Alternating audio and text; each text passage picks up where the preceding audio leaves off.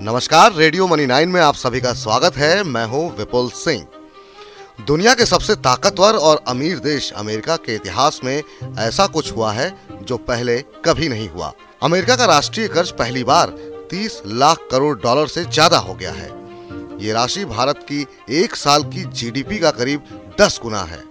ये कर्ज अमेरिका की जीडीपी, जो कि करीब 20 लाख करोड़ डॉलर है, उससे भी कहीं ज्यादा है। अमेरिका में कर्ज का ये माउंट एवरेस्ट आखिर खड़ा कैसे हुआ, ये जानना भी जरूरी है। इसका एक प्रमुख कारण कोविड महामारी के दौरान सरकार का खूब कर्ज लेना है।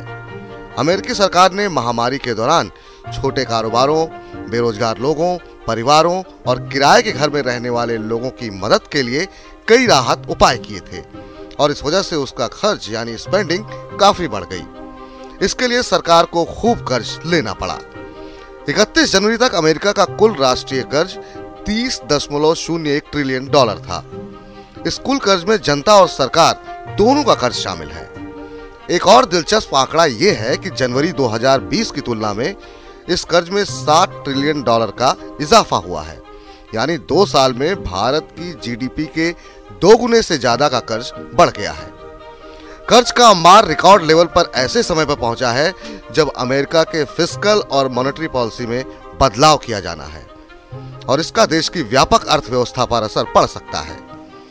अमेरिकी फेडरल रिजर्व ने इस बात के भी संकेत दिए हैं कि वो रिकॉर्ड लेवल पर पहुंची महंगाई पर लगाम लगाने के लिए शॉर्ट टर्म इंटरेस्ट रेट को जल्द ही बढ़ा सकती है।